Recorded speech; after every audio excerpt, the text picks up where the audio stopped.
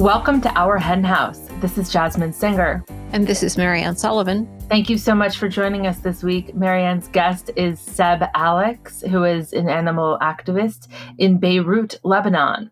Seb started his animal activism career with a bang, giving talks all over Europe. But when COVID hit, he changed up his tactics and focused on online activism and on working on some amazing projects, many of which grew out of the Lebanese Vegans Animal Rights Center. I can promise you are going to be blown away by the activist scene in Beirut and what they are accomplishing, as well as by Seb's incredibly thoughtful approach to animal rights. Yeah, I love this interview. It was really interesting. I really learned a lot, but I am so jealous of this animal rights center that they have. I mean, I won't do any spoilers because you should listen to find out about it, but we all need to have a building.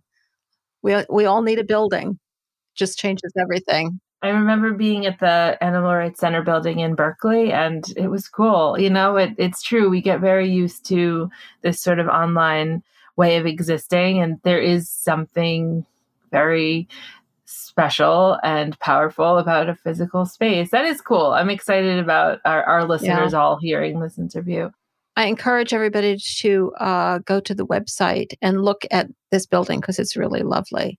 I loved my conversation with Seb, and I continued it on the Flock bonus segment, which is really, really good. And as always, if you're a Flock member, you'll get a link to that bonus segment in your email on the Tuesday after the podcast goes up. You can always find it on the Flock Facebook group. And if you're not a member of the Flock and you can afford it, you can join for $10 a month at ourhenhouse.org/donate.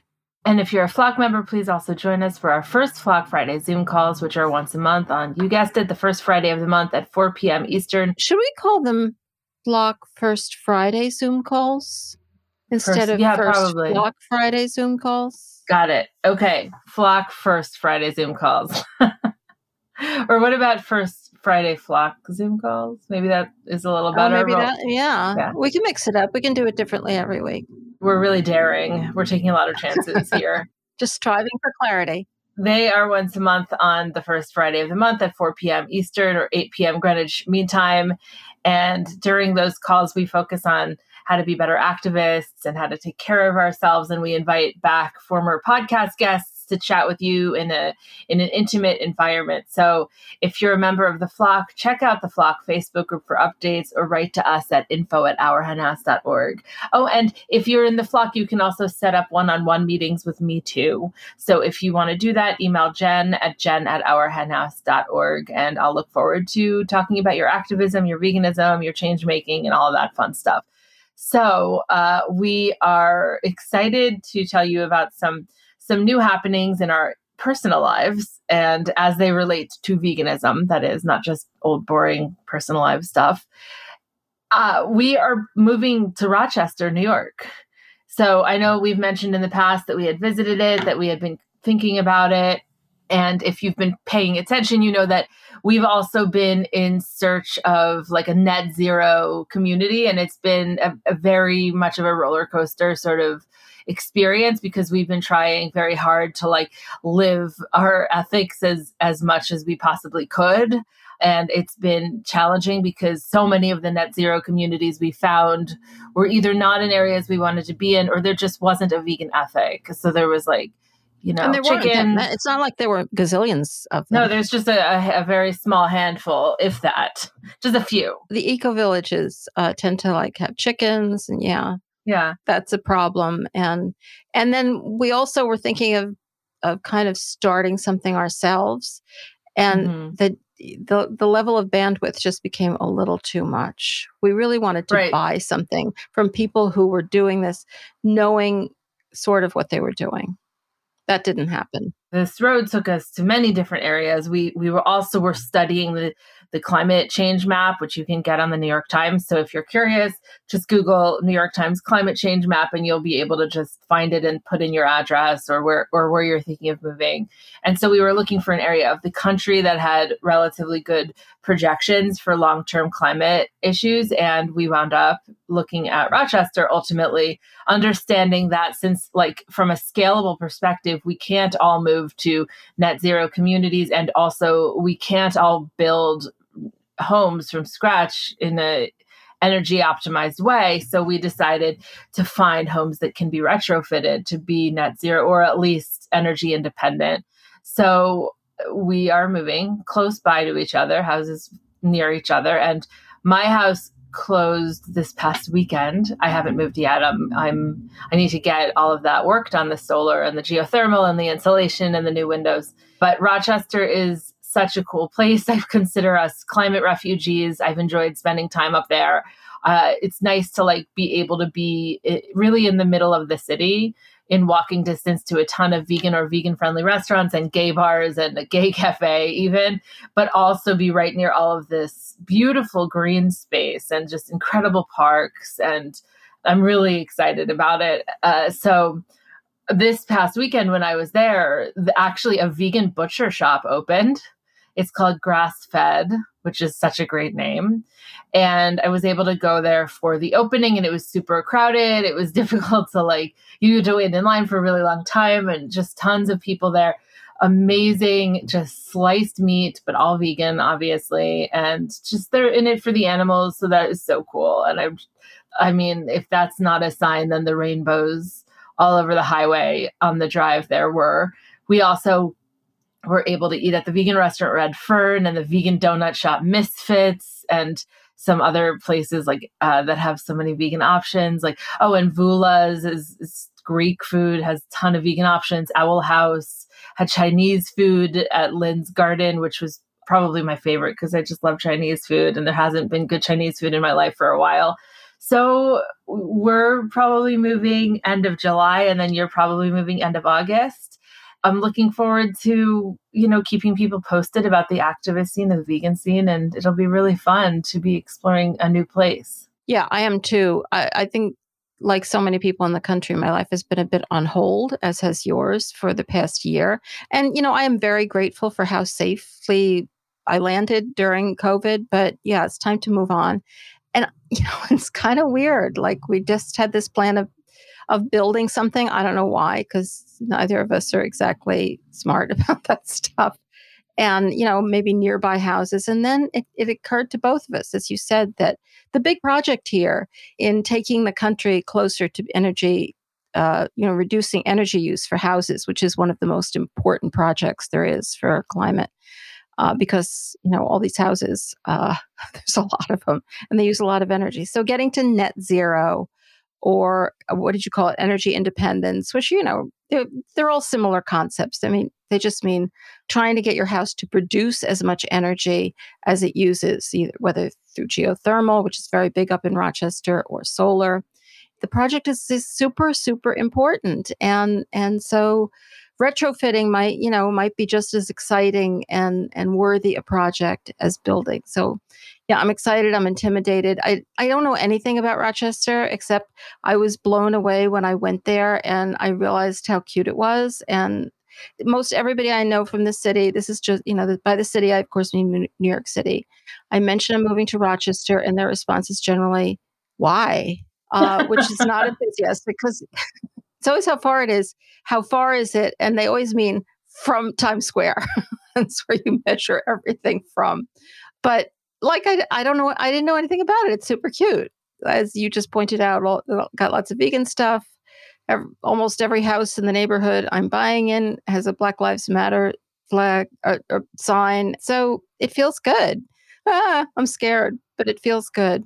Good to have a new chapter. I really just want to get in and get settled before any new variants shut us down again. Oh, yeah. Always bring in the pessimistic point of view. That is kind of my role in life. Pessimism. Well, yeah, I mean, I'm excited too. I could stand not moving again. I've moved, I think at least once, sometimes twice a year for the last 10 years, and I'm ready to not move again. So, I'm pretty excited about that part of it too. We'll keep you posted. So switching gears, last week I was able to speak to Animal Outlook, formerly known as Compassion Over Killing, for one of their staff meetings, which was really fun. And it was Pride, so they had me talk about some of the overlaps, both personally and politically, between the animal rights and the LGBTQ movements. And I'm not going to get into too many details here just because I've spoken about it many times, both on the podcast and at colleges and universities and in various talks. But when I was putting together a little notes form to focus my thoughts, I was a little taken aback by the fact that as I was comparing my current notes to previous notes that I and we have given for former talks over the last 10 or 15 years, so much has changed since some of those Google Docs were created originally. And I was moved by that a little bit. Like, there are shifts, and it's good to remember that there are shifts. And so, you mean shifts for LGBTQ issues or shifts for animals?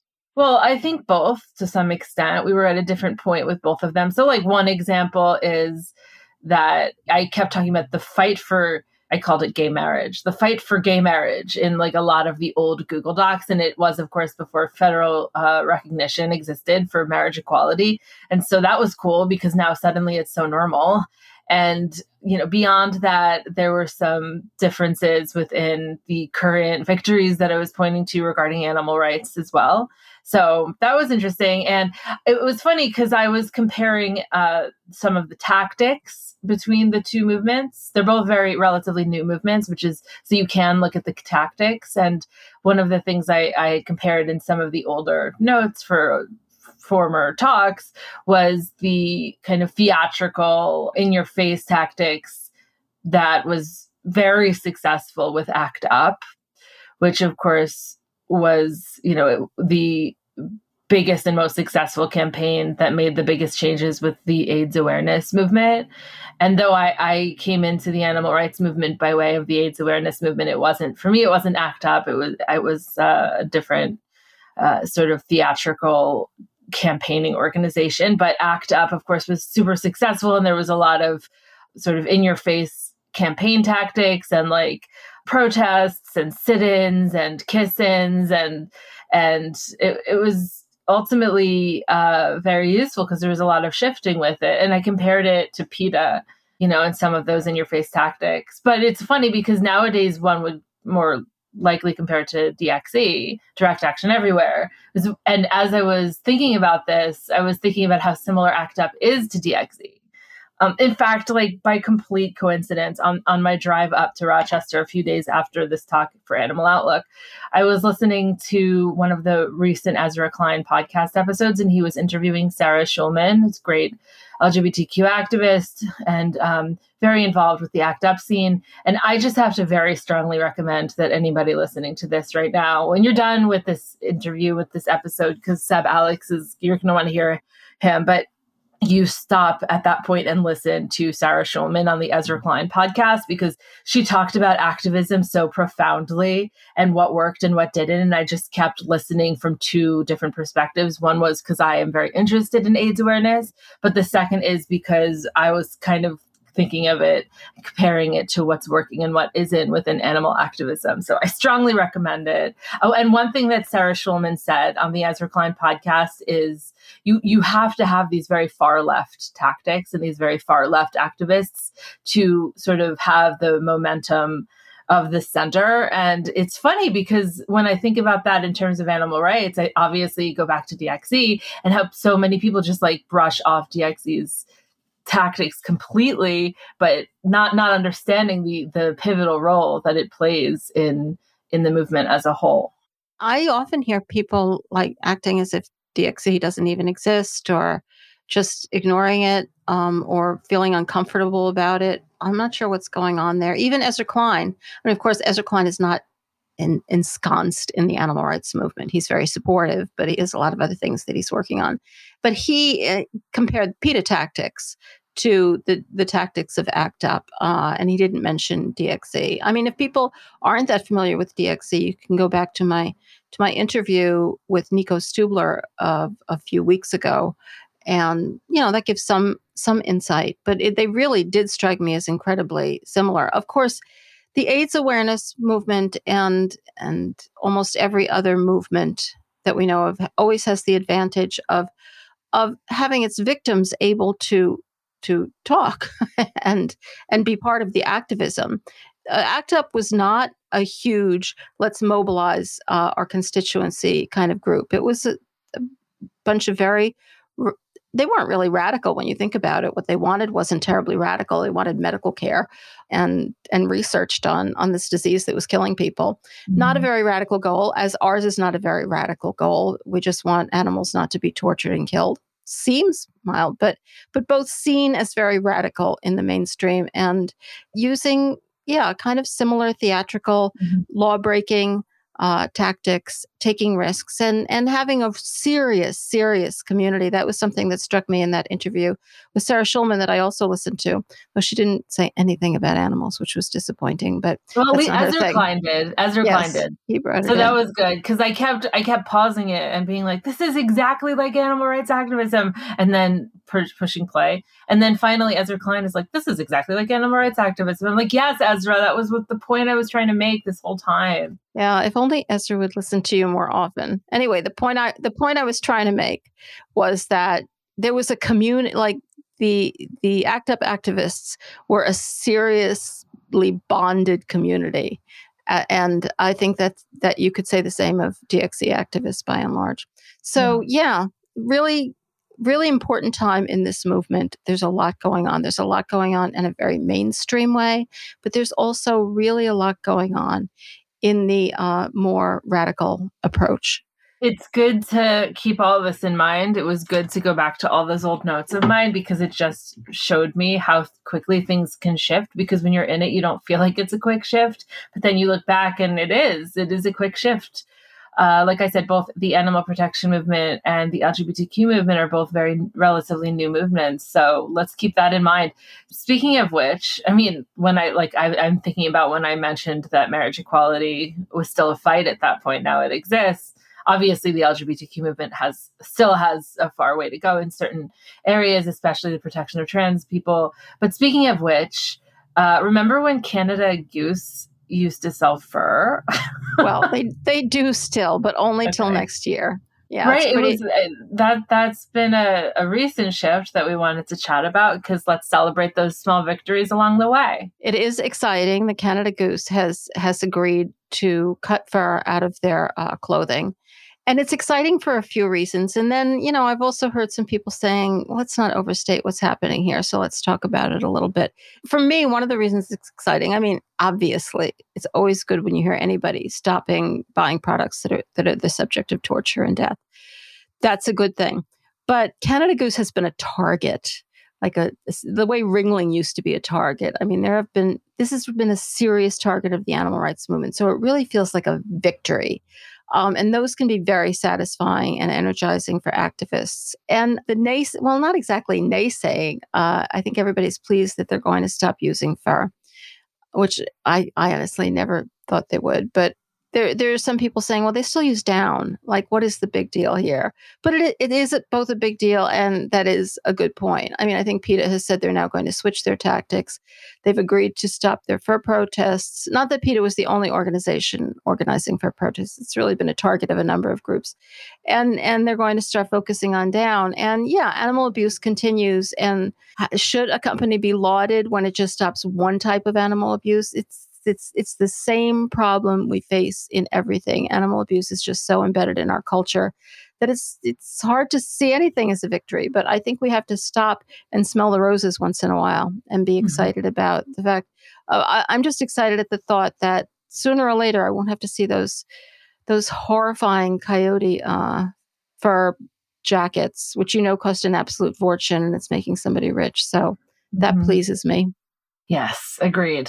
None of these things that seem so easy or so obvious from the outside are actually that way on the inside. This was after a lot of campaigning, a lot of work. Oh my God. Millions of protests. Well, maybe not millions, but really a lot of protests. And it also opens the door for, like you were saying, it opens the door for new forms of activism now, new campaigns. So yay. I mean, let's celebrate it. And speaking of celebrating, let's celebrate the work of our guest today, because this is a powerful interview and I'd like to get to it.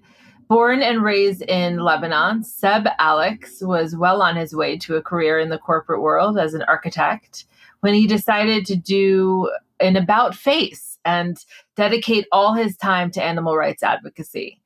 After giving talks all over Europe and beyond during COVID, he turned his attention to increasing his social media presence, writing a free ebook, and working with the Lebanese vegans in establishing an animal rights center and social hub in the heart of Beirut, and working on, among other things, providing food relief after last year's horrific explosion. Seb will be joining Marianne right after this.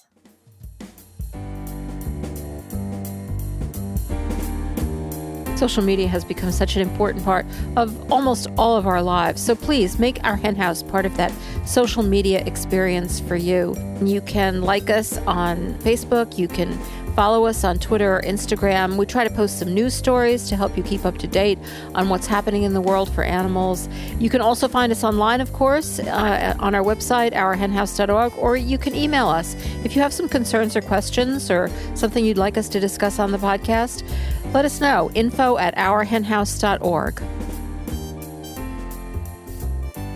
Welcome to our Hen House, Seb. Hello, thank you for having me. It's a delight to have you. I've been watching you on social media for a long time, and I'm really excited to talk to you because it just seems like you have both an interesting and strong approach to activism and a really thoughtful approach to what's going on with animals. And I want to get into all of that.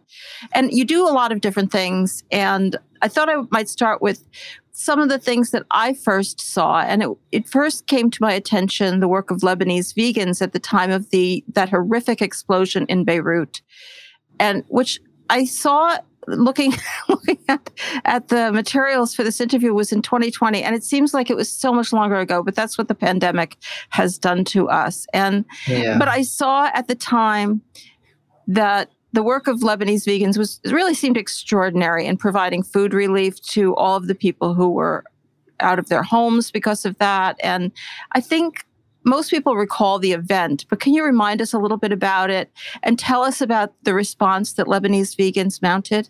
Of course. So it all started in the first week of August. There was a massive explosion in the port of Beirut. Based on a lot of studies, the biggest non-nuclear explosion ever in the past hundreds of years, that left 300,000 people homeless within 6 seconds. More than 200 people died.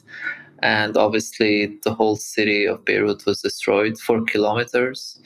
And at the time, when the explosion happened, I had just finished packing my bag to head to the airport and go to Lebanon. And I knew that I cannot do anything until I get there. But I also knew that, until I'm there, I can at least start something. So I immediately contacted the activists who I know in Lebanon from Lebanese vegans, and I told them, let's start doing something together to help everyone involved and also the animals who were injured. And that's what we started doing. So for the months of August and September, we distributed food to more than 2,500 families in form of ready meals or plant-based food boxes with information about nutrition, plant-based nutrition. And we also took care of the vet bills of a lot of cats, mostly who were injured from the explosion. And we tried to focus as much as we could at the time on refugees and also workers who come from countries like people of color, basically, because these countries that they come from, they have a lot of issues once they get to Lebanon, they don't get enough support. And we knew a lot of Lebanese NGOs are helping Lebanese people. We're also going to help Lebanese people, but we're also going to make sure we reach other, let's say, populations that are not going to get enough support, that we know for sure. So that's what we did. And from then, a lot has changed. Obviously, a lot of people joined us and it went really great. A lot of vegan restaurants that got destroyed from the explosion, they actually joined us by cooking amazing meals so that we can distribute as well. It's really a beautiful story. And I just wonder how you relate. Obviously, except for, of course, you were helping animals. This was helping people. It wasn't specifically animals. And yet it all does seem like part of the same project. Is that how it felt to you? Was it just a way to communicate to people about veganism, or did it all just kind of go together? It's quite a sensitive moment to talk about veganism when there were actually still people missing. And I don't mean that in a way that the animals don't matter. Obviously, there's nothing in the world that would make the plight of the animals less important. Of course, that's always important, but when we are trying to be effective, then we have to choose the time and moment where we can talk about it and the other person is going to be receptive to the message. For example, just to give a very, very simple example, I met up with a guy around my age because I had his contact from a friend who told me his family is doing very bad financially, and they were on the first street that separates the basically right behind the highway, and the highway is what separates the explosion site from the city of Beirut. So in his street alone, there were 14 people who passed away. So I went to meet with him to give him a box of food. And I told him, like, I wish I could do more for you. And he told me, 8 months ago, I lost my job because of the financial crisis in Lebanon. 2 months ago, my car got stolen, and this explosion killed my father. And I'm just there looking at him and thinking, like, what can I do for this man other than this box of plant-based food? That's literally like, I wish I could do more. But it would be absolutely ridiculous to think that that is the moment where I could say something about other animals and veganism, not because the other animals are not worth it, but because that person it's not the right moment to talk about it. So what we did is, inside the boxes, we put leaflets with information about plant-based nutrition and some resources. And if they are going to be open to it, then that leaflet will do the job it can do.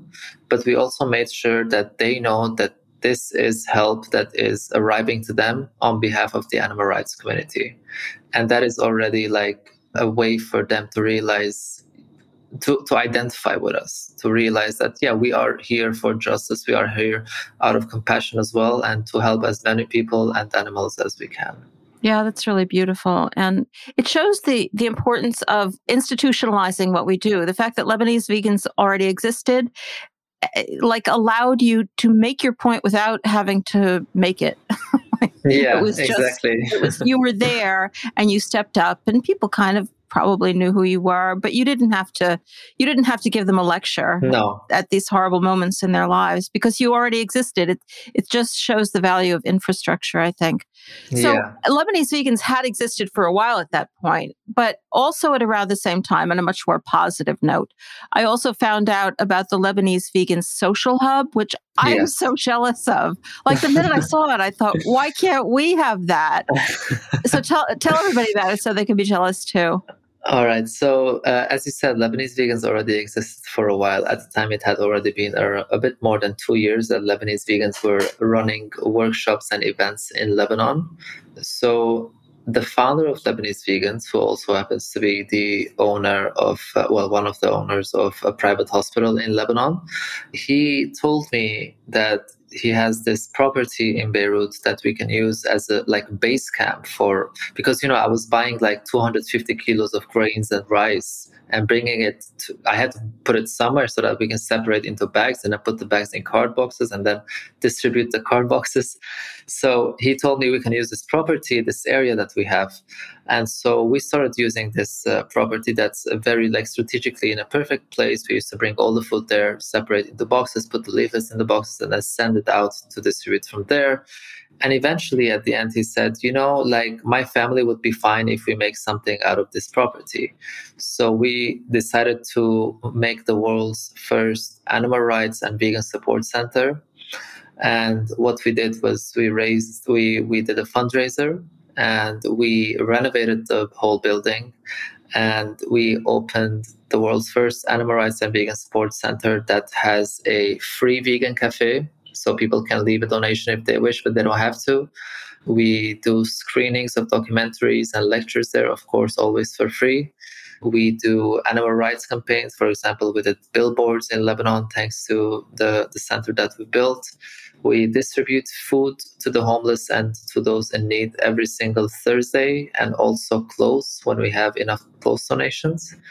And we also have Lebanon's first fully vegan shop inside with lower prices on each product than any other shop in Lebanon to make veganism as accessible as possible, because we're not in it for the profit. We just want to make sure people can afford these products if they wish to buy it. Obviously, it was a long process and we're still working on it. It's far from being perfect, but that was the outcome from the explosion. To be honest, that's how it all started. Yeah, that's an extraordinary story. I mean, I assume the pandemic has really put a halt on some of your activities there. How has that gone? And are you starting to emerge from it?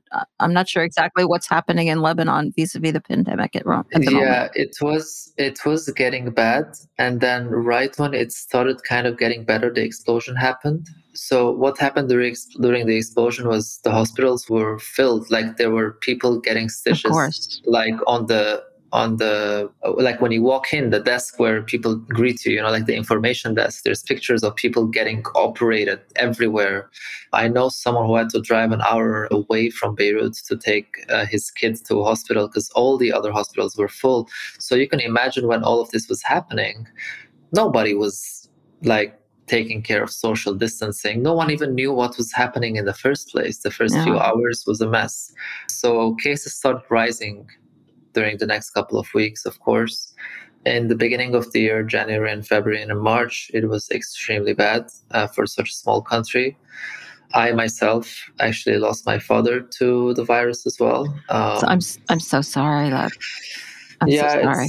It's there's not much to say. He was actually vegan as well, healthy, no pre-existing conditions or anything. So I share it just so people know, if you're vegan, it doesn't mean you're bulletproof. My father was an example of it, unfortunately.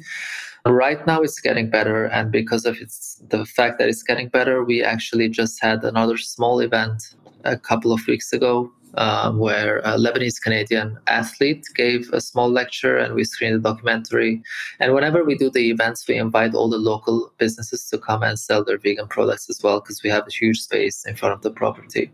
So it's getting better, but obviously we have to see how the condition is and the rules and the regulations regarding the pandemic, so that we don't cause any trouble to anyone. Yeah, of course. And it sounds like you're really just starting, because you haven't been able to fully start yet. But I'm just wondering, like I said, I'm so jealous of this. And it just seems like it would make a huge difference for activists to have a home like this, to the extent that you have been able to function. Have you found that? Of course. I mean, to think like the amount of times where I've thought, why doesn't this exist in every single country with an animal rights community? Like almost every other social justice movement, they have their spaces. They have at least one space where they come, they hang out, they share ideas, they do events. But I haven't seen this anywhere else. And I thought, I mean, of course, I've heard that there's one in San Francisco, if I'm not mistaken, connected to DXC. I might be wrong about this, but I was told about this. No, I think that's right. In Berkeley, I think it is, right next to San Francisco. Yes, in Berkeley. But from what I was told, it's not really the same idea. Our idea is to provide a space. So we actually have other animal rights groups who come and use the space, like not Lebanese vegans, but for example, the Animal Save movement. They come and they use the space for their events as well. So it's basically to provide a space for any activism group to come and use it and make the most out of it, to make the world a better place as much as we can. And to have a hub where vegans can come and hang out and meet other vegans, I think it's very important. And if you want to be a strong community, these places are a perfect ground for it. Yeah, no, I continue to be very jealous of it. I would love that so much. So I guess one of the equivalent things that we have, but it's different, are the sanctuaries. People do meet at sanctuaries, but sanctuaries are by necessity not in the middle of cities. They just can't be as effective at that. But I have that same sense when I go to a sanctuary that, I'm in this little island of sanity with some other sane people.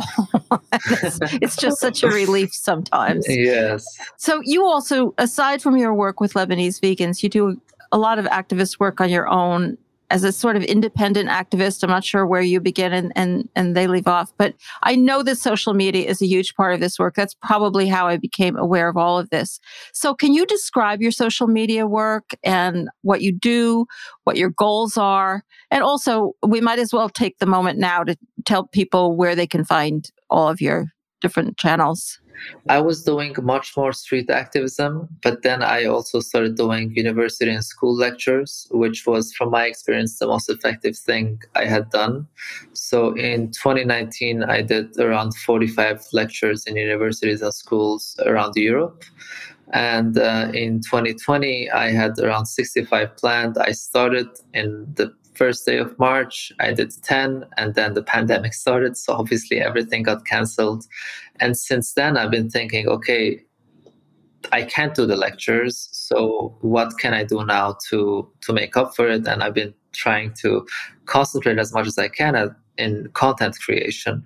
So for example, I've been trying to upload many more videos on YouTube than I used to before. So my YouTube is basically the same as any other platform I'm on. Seb Alex on YouTube, seb.alex on Instagram, and SebAlex269 on Twitter. But I don't use Twitter that much. It's usually just reposting the videos that I'm posting on YouTube to drive traffic.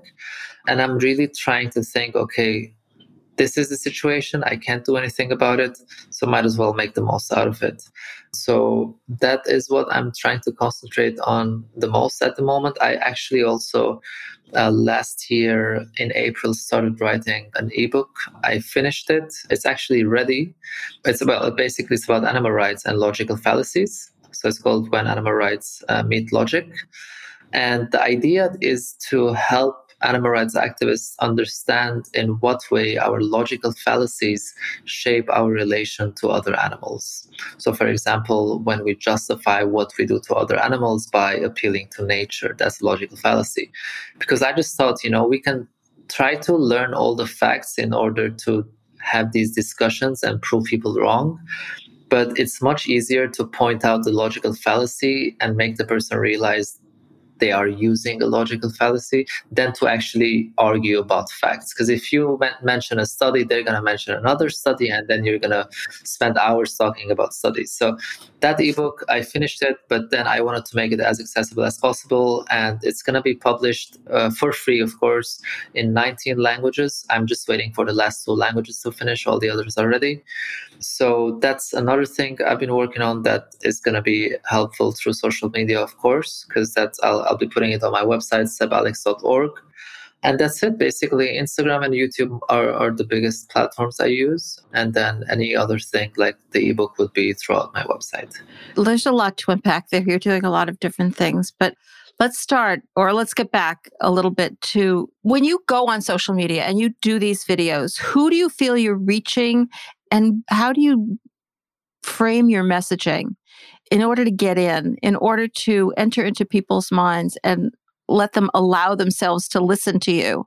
What are your techniques? All right. So that's a really good question because for each platform it's quite different. It's not only who I'm reaching, but more specific things as well. For example, when I check on Instagram, my analytics, all the information of the page that I have, it says that 75% of my followers are women, 25% are men.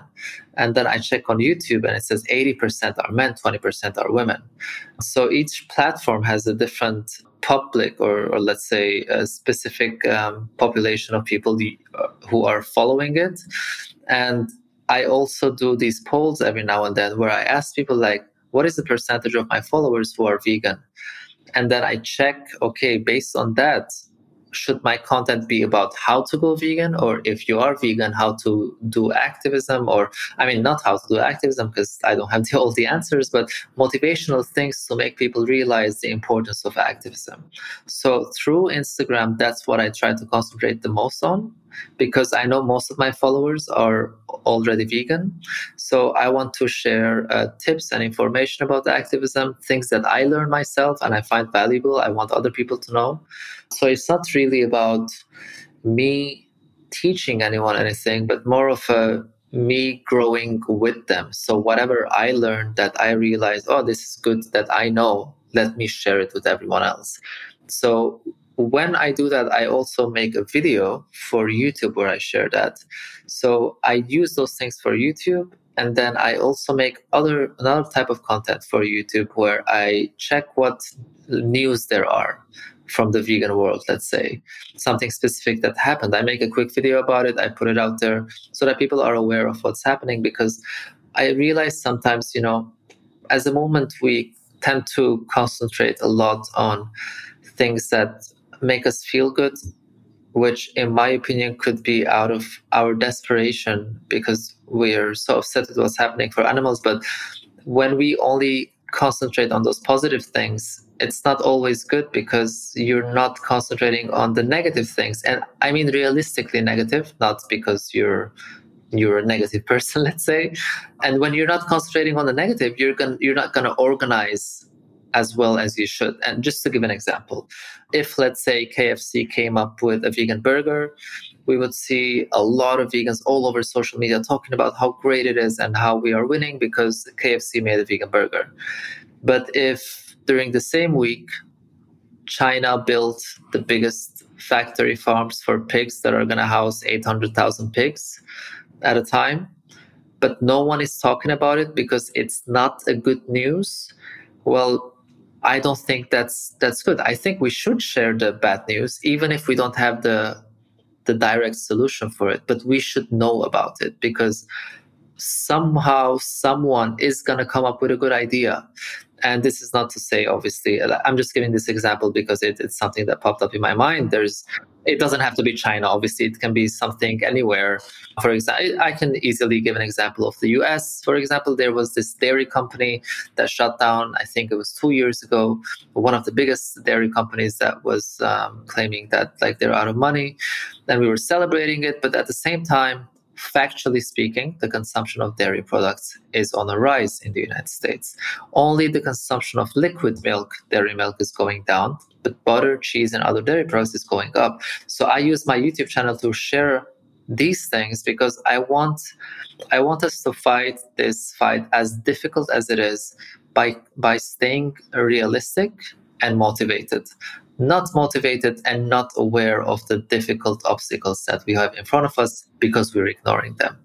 So I have some friends, actually, even from Lebanon, who tell me, I love your content, but man, your YouTube depresses me so much sometimes. And I tell them, I don't like making these videos. I don't like the fact that these things are happening, but we have to talk about it, And obviously it makes me sad because I can't come up with a solution either.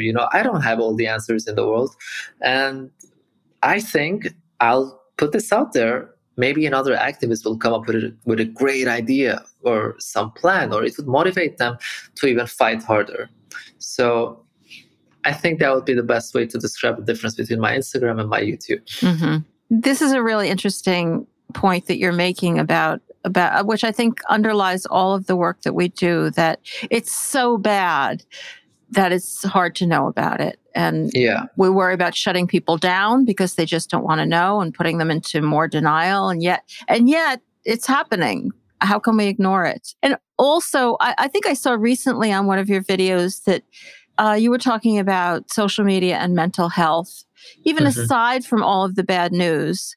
Just all of the problems with social media, and you live on social media, at least for the moment, all of the negativity, all of the hostility. And I struggle with it so much and have really probably moved too far away from social media, at least for the moment. So what's your advice to people on how to, psychological advice on how to deal with this, on how to deal with the fact that it's so bad that we don't want to know it and nobody else wants to know it, and also that there's just so much hostility?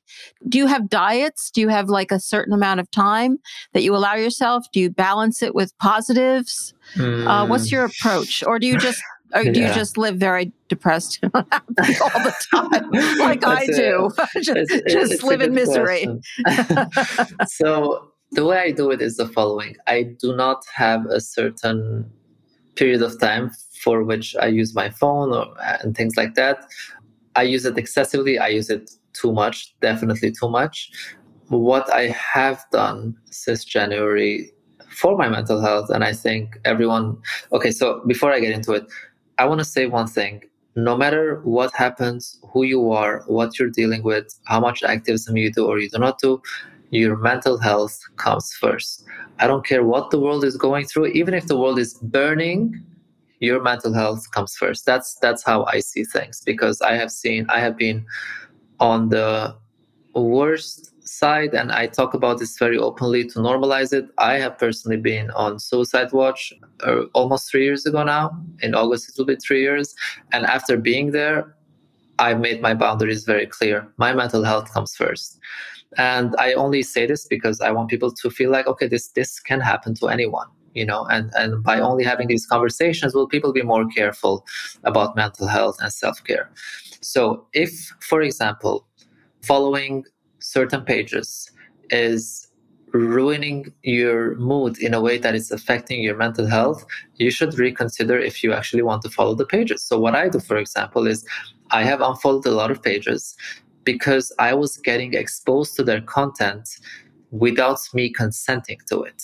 Because when you follow someone and then you open your Instagram, let's say, immediately you're going to get their posts, because that's the whole point. So what I do now is I decide when I'm going to go on these pages and check their content. And so that's my boundary.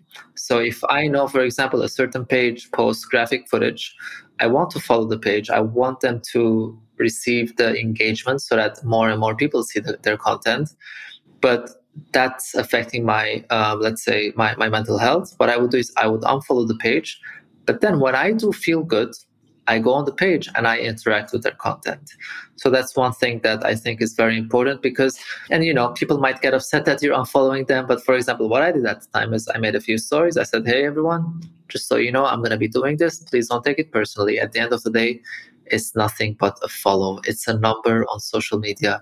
It doesn't define friendships. It doesn't define appreciation or anything, People should understand that your mental health comes first. Now, separately from this, I also really encourage everyone to find what it is that helps them with their mental health. And over there, decide a specific period of time that they can dedicate to this practice, whether it's a hobby or yoga or meditation, or for me, for example, it's doing ice baths every single day or 2 days or 3 days or week or month. Do that thing. And I'm sorry. Yes. Doing what? Ice baths. So I sit ice baths. Yeah. I didn't even know what you said because it sounds so bizarre to me.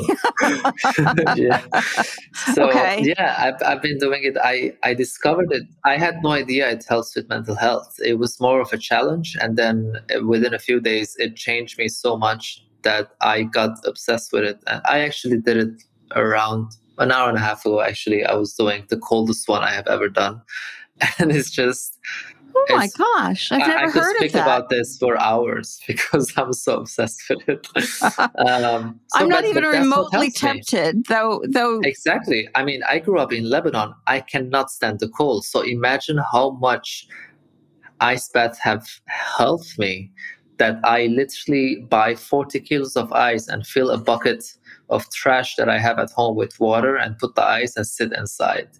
That's how much ice baths have helped my mental health, that I go that far for it. Wow. So that's my practice for my mental health. And that's where I find my peace and I feel like refreshed. For someone else, it could be running, cycling, meditation, yoga, walking in nature, go out with your friends. If you don't respect your own practices that give you the mental health support that you need to be an activist, you're going to burn out. And to normalize this, for people to know how common this is, the friend I was with earlier while I was doing the ice bath, he has suffered from a burnout because of not taking care of his mental health for more than 2.5 years now. And it really bothers him because he wants to be active again, but he's just not able to come out of it. So please take burnout seriously. I mean, we are all human beings and we have emotions, and our emotions are valid. And what we're fighting for is something very difficult. We literally try to fight for other beings' basic moral rights who are being slaughtered to death. That is not something easy to take on the human psyche. Like that's going to have a mental toll on you no matter how hard you think you are. So please take care of yourself and definitely set your boundaries, check what it is that helps you, and make sure that no matter how important activism is, you're not going to be able to do activism long term if you don't take care of your mental health first. Yeah, that is so true. And I think especially true right now because everybody's behavior is now shifting back to quote unquote normal. And we've been through a trauma, like the entire world has been through a trauma and changed our behavior. And now is a good time to think about how to re-enter some of the things you did before, but maybe in a healthier way. Mm-hmm. So I want to ask you a question, because this is one of the things I find most difficult to understand and difficult to deal with. And one of the things that really affects all of our mental health. And that's, explaining the disconnect between most people's emotional reaction to animals. The fact that most people in our lives seem to care about animals, love animals, would never do a horrible thing to an animal. And yet their behavior is completely in tune with the most horrible aspects of the industry. It's supporting that industry. Yeah. Can you explain that to me? Yeah. So I want to say, fortunately and unfortunately, I can give a very clear example why people are like that. It all comes down to conditioning and the society that we grow up in. And the reason why I say unfortunately is because of a personal example that I can share. I'm not happy about this, but there's absolutely nothing I could change about it, given the fact that it's based on something I could not control. So I grew up in Lebanon, in Middle East, and the first time I saw two men kissing was when I was 25 years old and living in Spain. Okay. Obviously, that's not something I'm against. But when I first saw it, I was shocked. And I realized how foreign that was to me. And when I realized how foreign it was to me, I felt uncomfortable because this was something new to me. I mean, I knew that it happens. It's not something I'm against. Yet still, it was difficult for my brain to grasp what I was witnessing. And I just mean literally to like a couple walking down the street who were saying goodbye and that they kissed. That's all that it was. It wasn't a passionate embrace. No, nothing. Yeah. Just just saying goodbye and kissing. That was it. Like just down the street in the middle of the day. So in that moment, I realized how much my society conditioning had put a negative reaction that should be triggered from seeing that, because I could feel that negativity wanting to arise, but because logically in my head that's not something bad, the negativity couldn't arise. Does that make sense? Mm-hmm. Like society wanted me to react negatively, but mentally I was already in a place where of course I'm not going to react negatively because this isn't something bad. But that just shows how much, even if you are convinced with something, the amount of society conditioning that we have is always going to fight your thoughts and beliefs. So even if someone loves animals, the society conditioning that they have is going to fight their love by trying to convince them that it's okay, you can love animals and kill them and eat them as well. You can defend dogs and kill cows. It doesn't justify, just the same way what I was feeling isn't justified. And I wish to live in a world where no one has to realize that, whether it's about other humans, other animals, in any way, based on species, race, gender, religion, whatever. These things shouldn't exist, but we have to face the fact that this is a society we live in. It's a species society. And when you grow up your whole life in that species society, that is going to have that impact on you. So I had, just to give you an example, how disconnected people are. 2 days ago, a childhood friend of mine from Lebanon reached out to me and sent me a message, like a link of Seaspiracy on Netflix. He was like, you should check this out. And I was like, wow, like I actually watched it the first day it came out, but I didn't know you were interested. And he was like, you should do something like this. And I was like, what do you mean you should make a documentary about the animal exploitation industry? And that's what he called it, the animal exploitation industry. This guy is nowhere near being vegan, but somehow he thinks that I should do that because he knows that's something good. So it's like, and I was thinking, like, how weird is it for him to not even be vegan and tell me, like, Sam, you have to do this. You have to do something like this because it's powerful. Because he obviously sees a value in those documentaries. He sees something positive, and he wants his friend to do that something positive because it makes the world a better place for other animals. Yet he's not vegan. It kind of brings up the related issue of personal responsibility. And I think we're seeing this discussed a lot more in the environmental context, because environmentalists are just starting sort of to be aware that animal agriculture is an environmental disaster. But there's very much this focus on, well, we need institutional change. It's not a matter of I should go vegan because, let's face it, me going vegan is not going to change the world. But people kind of rely on that to say there's no personal responsibility. It's purely an institutional responsibility. Do you see that coming up a lot?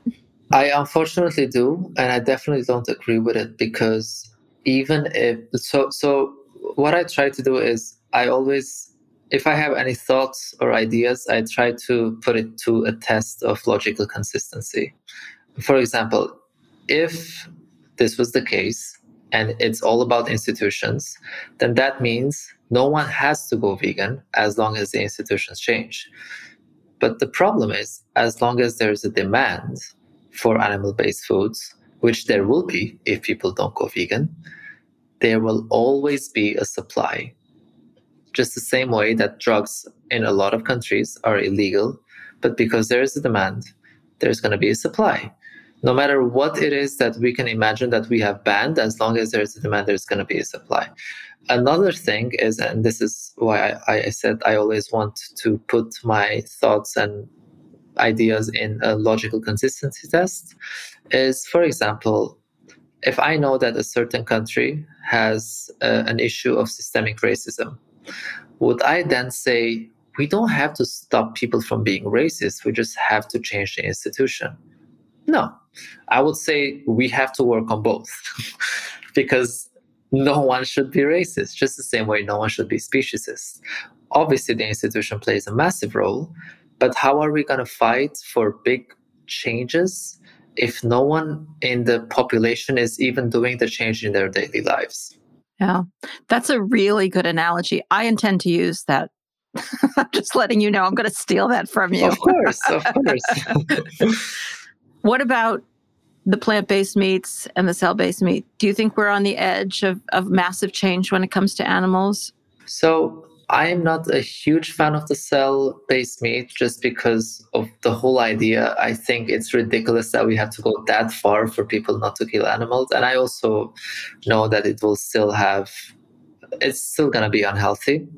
But if that's what's going to take for people to stop killing animals, then I'm fine with it. So I'm not against it. I just wish we didn't have to go that far. Right, yeah. When it comes to plant-based meats, I think another reason why I don't like cell-based is because we already have a perfectly tasting, like similar taste, plant-based meat. So why do we even have to do the cell ones? But some people want it that way, let them have it that way, as long as it's not harming other animals. When it comes to plant-based meats, I think there's definitely a huge change in the market. Actually, I just filmed a video that might be, it will be out by the time this episode is out, so you can see it on my YouTube channel.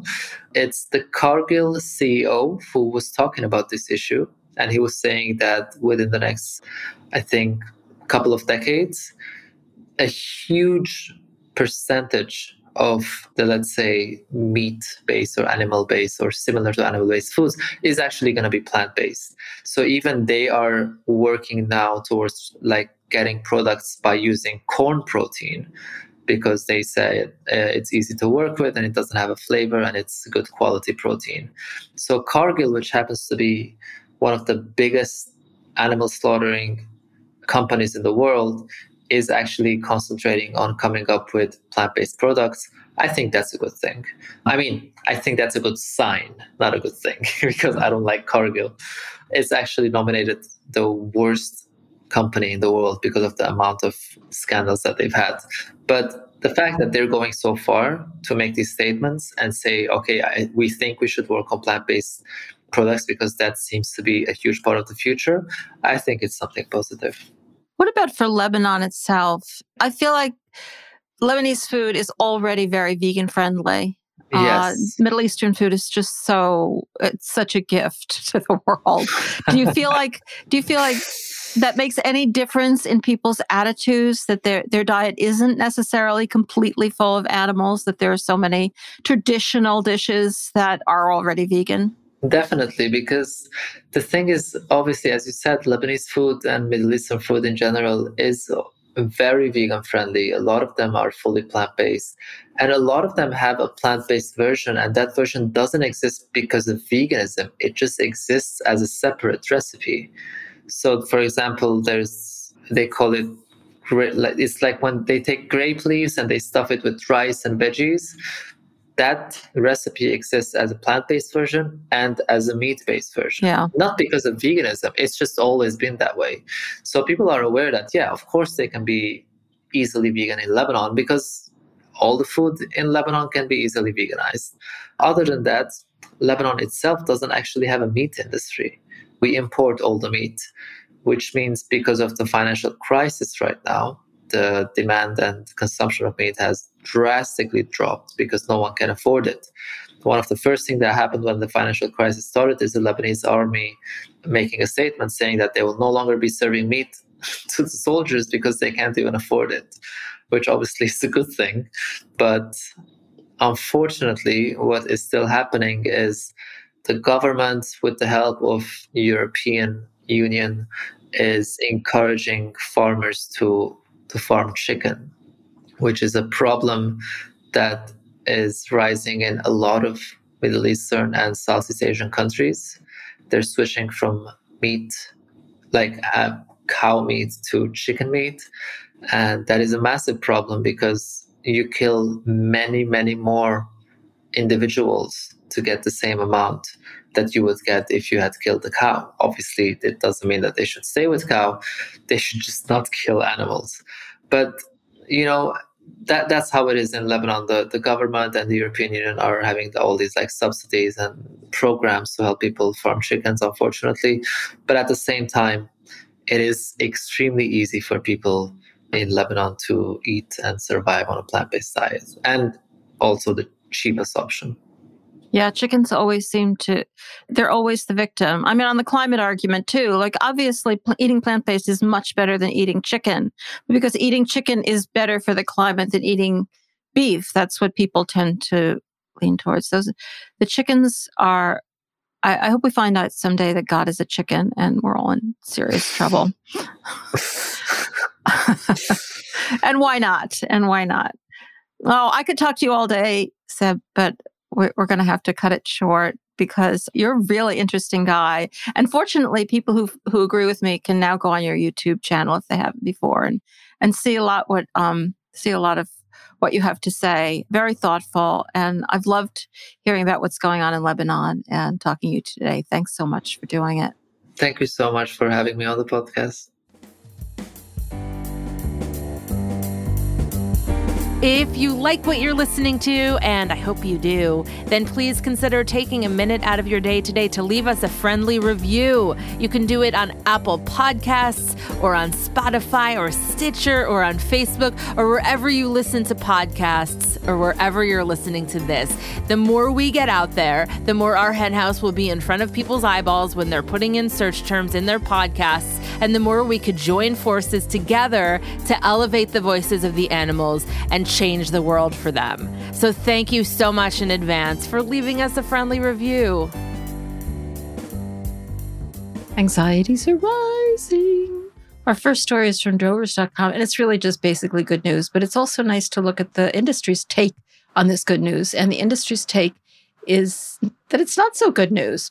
Supreme Court rejects Meat Institute's petition to review Proposition 12. And this relates to the North American Meat Institute's petition to get its case reviewed. And this is one of two cases that's going on right now, trying to get rid of Prop 12 in California. on the grounds that it's unfair to out-of-state producers to make them follow California rules while they're selling in California. According to this article, Prop 12, set to go into effect on January 1st, 2022, will impose animal housing standards that reach far outside the state's borders to farms across the country, driving up costs for both pork producers and consumers. That's from the National Pork Producers Council comment on this.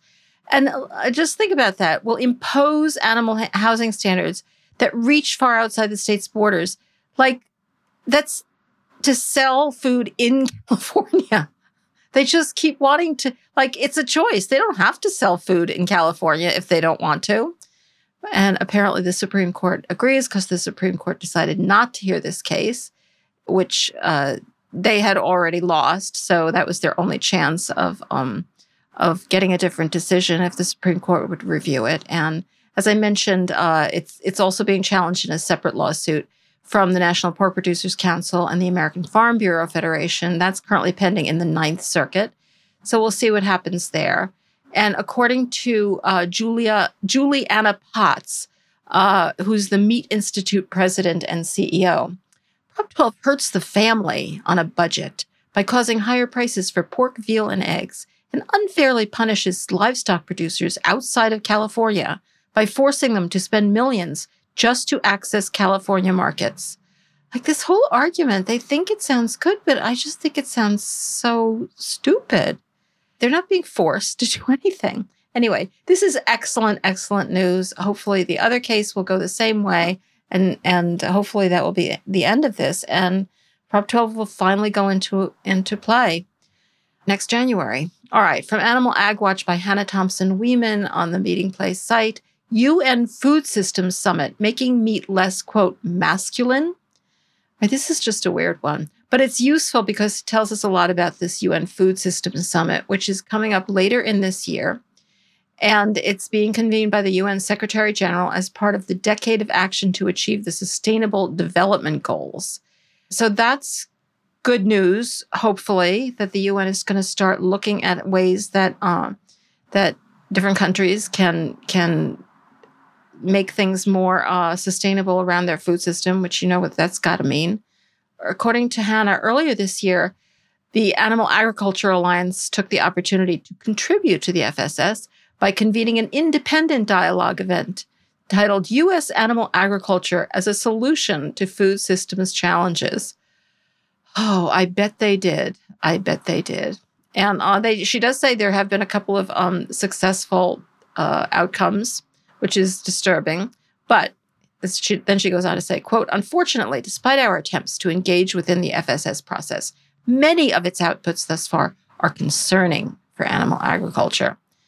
And she talks about the various action tracks. And while some of these propositions, quote, recognize the potential for livestock to positively contribute to the planet, others call for a, quote, global transition away from industrialized animal production, or make references to the, quote, true cost of food, unquote, and then she has in parens, presumably interpreting that comment, increasing food prices to account for environmental impacts. Well, just imagine that.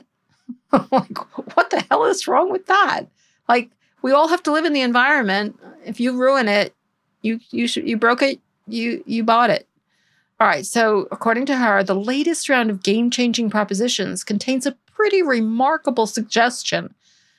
The solution calls for a UN-supported concerted campaign to dissociate meat and masculinity, including using mass media, social media, and influencers like celebrity chefs to attack the relationship between meat eating and stereotypically male traits and positively relate consumption of plant foods with these traits. And according to Hannah's little comment on this project, which sounds like a really good idea, but this is what Hannah has to say. No, seriously, this is a real thing. I can't figure out what she means here. She's horrified by it, but is she horrified because she doesn't think that meat and masculinity are associated? Because that's like something that almost everybody knows. I mean, it just is. Like, I don't know anybody who's denying that. Or does she think that it's a really horrible idea? Does she accept that they're associated and it's a really horrible idea to try to dissociate them? I really don't know. But I think it's great news. All right. So a couple of good things in the news of late. So finally, this is from a favorite commentator on beef.com from the Beef Daily column, Amanda Radke. Colorado's PAWS Act is paused. Time to fight Oregon's IP13. And as I reported last week, the sad news is that Colorado Supreme Court ruled that the PAWS Act, which was this initiative in Colorado that would have gone before the voters, was wrongly written in that it covered more than one subject, which is verboten for ballot initiatives, even though it had passed a muster from the relevant agency. But the Supreme Court got rid of it, and they're thrilled. I'm very, very disappointed. Like, what's so horrible about letting people vote on these things? But in Oregon, so far, the proposed initiative, which is it's not identical to the one in Colorado, it's still pending. And according to Amanda, it's time to shift our focus to Oregon, where a similar initiative petition called the Abuse, Neglect, and Assault Exemption Modification and Improvement Act would have a devastating impact on Oregonian livestock producers. And she ain't kidding. It would. What it basically does is it just removes the exemptions from cruelty law. It's not just animal agriculture. It's all of the exemptions for hunting and fishing, there's a whole list of them. But it just basically says, no, you can't cause animals to suffer. You can't kill them. Well, that's not exact language. I don't have the exact language of the law, but that's basically what it says. So according to Marianne Cooper, who's the vice president of public policy at the Oregon Farm Bureau, IP13, which is the number of the initiative, I like that 13. I don't know. I think it's going to be unlucky for the industry, is an initiative petition that would classify artificial insemination and other practices as sexual assault of an animal, as they indeed are. That was me including that, if you didn't guess that. Ban the slaughter of animals, yes, indeed, and pretty much eliminate every other exclusion from the animal crime statutes that our members rely on for their livestock operations. Actually, yeah. Put simply, this petition is the biggest threat to the livestock industry we have seen in decades. I would say it's probably the biggest threat that they've ever seen. I mean, if they can make it happen. She goes on to say, IP13 criminalizes animal management by targeting the majority of exemptions from the animal crime statutes that ensure that the laws are not applied more broadly than intended. Okay, my intention is obviously different from Marianne's. What can I say? My intention is that all animals should be protected from horrific cruelty. Anyway, for example, she goes on to say, abuse statutes criminalize the act of people causing injury or death to animals and rely on exemptions to make sure that things like dehorning, branding, castration, and slaughtering activities are still allowed, even though they technically do cause injury or death, and in the case of slaughtering, death to the animals. Technically, they cause injury, castration, branding. Okay. See what happens with this. God, I just hope it survives. I don't see how it possibly could, but people are doing amazing things these days, and good for these folks in Oregon. This is crazy, crazy stuff, because who looking at this, who doesn't know anything about the horrors of the livestock industry, wouldn't say, well, yeah, that's a good idea. No animal should be treated cruelly. Can I have a hamburger now? And that's it for this week's Rising Anxieties. Well, that's it for this week's show. As always, if you like the podcast and if you're able, you can support us by joining the flock at ourhenhouse.org/donate for $10 a month or $100 a year, or you can make whatever donation you're comfortable with. Another great way to support us is to leave a fabulous review wherever you listen to podcasts or on Apple Podcasts, or you can like us on Facebook or follow us on Twitter or Instagram at Our Hen House. If you shop on Amazon, you can use Amazon Smile using Our Hen House as your favored charity. And of course, tell your friends about us. If you're one of our listeners who already supports us, thank you so much. I'm Jasmine Singer. Thank you to my co-host, Marianne Sullivan. That's me. And to Jen Riley for her work in producing this podcast, and to composer Michael Herron for the music. Thanks to Jocelyn Martinez for her work doing research, and for Eric Montgomery of Podcast Haven for his work editing. Thanks to Lori Johnston of Two Trick Pony for her graphic design services. We will be back next week with a brand new show, so don't forget to subscribe in Apple Podcasts or wherever you listen to podcasts. If you are a Flock member, remember to check your email or the Flock Facebook page on Tuesday for your bonus content. Thanks so much for tuning in and for changing the world for animals.